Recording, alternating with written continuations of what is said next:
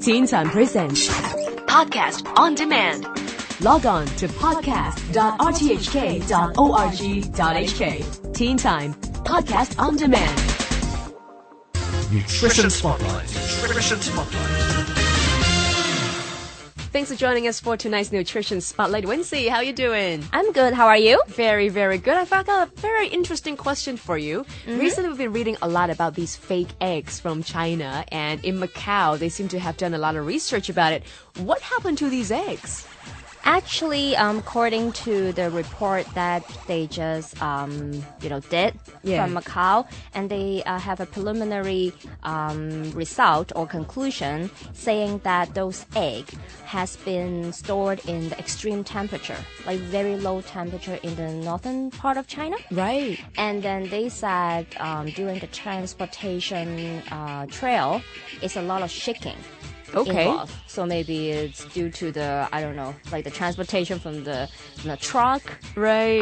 And Bumpy road. And all it of could be that. uphill and downhill. Yeah. It says that some part of the egg white got into the egg yolk area. Right. And that could make the egg yolk feel very spongy. Right. and the texture seems like a ping pong ball. Yeah, that's what they were all saying. These are like ping pong eggs. Yes, and they said that it could be the physical change of the status instead of having the fake egg.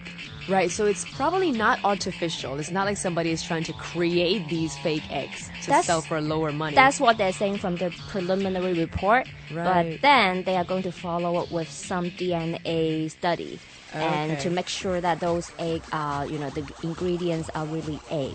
Right, because I was thinking, if they are absolutely tasting or feeling or texture-wise nothing like a normal egg, do we still call them an egg?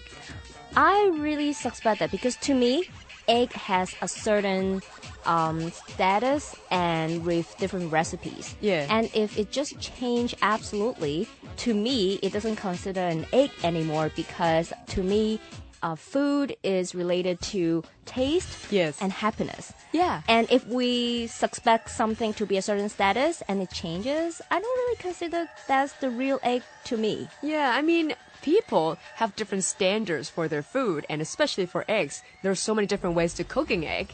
And say, for example, if I want to create scrambled eggs, which is one of my favorites, I can't even make them blend together into my pan. How can I make them scrambled eggs, right? Yes, that's true. But they're saying that those eggs become spongy or become ping pong ball-like when it's cooked extensively for a long time. Right. So maybe they are referring that to the boiled egg. Ah, okay. But I'm not sure because I haven't seen those claimed to be fake egg myself to cook that. So I don't know after it is removed from the shell, how does it look like? Is it the egg yolk is already not runny anymore? For that, I'm not sure. But anyways, I think eggs, to a lot of teenagers out there, they're curious about it, whether can we have more than one egg per day? Can we have, like, say, for an example, Michael Phelps' level of egg intake every day? I mean, that's just crazy, right? Yes. And to me, when we talk about egg, a lot of local people, they're really concerned about the cholesterol level, isn't it? Well, unfortunately, egg is high in cholesterol. Right. We consider that a high cholesterol food. However, all of us have a quota, especially for teens. Yes. Because they are experiencing secondary growth. Their body structure is different. They do need some cholesterol for their second part of the growth. Right. So if they can use it up, it's not a concern. Okay. Yes. And is it mostly coming from the egg yolk? Yes, it's only from the egg yolk. So for egg white, everybody, including the elderly, they are welcome to have as much as they want as long as it's within the total protein level of the day. Excellent. Well, we all know that egg, they are very good if you want to boost up your protein levels. Apart from that, what kind of nutrition values does egg have? It has many nutrition value. I do have a report in front of me. It has vitamin A, vitamin B12, vitamin B6, vitamin D, vitamin E, folate, thiamine, phosphorus, riboflavin, zinc, and iron. Wow. It's a bunch of different good nutrition in there on top of the protein. That's a lot for one egg. Excellent. Yes, so I really do consider that egg is a good and cheap nutrition source. Do you know why I say it's cheap? Because it's a good value. It's very good value in terms of calorie also, because I know a lot of teens, they're concerned about the calorie intake, Absolutely. want to stay slim, not to be too fat. Yeah. You know, the whole egg by itself is only 75 calories. That's also already included the egg yolk. Oh, wow. Yeah, so 75 calories for the very, very good quality protein. And actually to us, nutritionists, dietitians, we view that the egg is a very, very high biological value protein.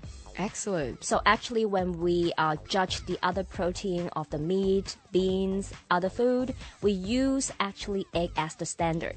So Right. eggs is the number one. So other food or meat, it could be like maybe 0.9, 0.95, but one is egg.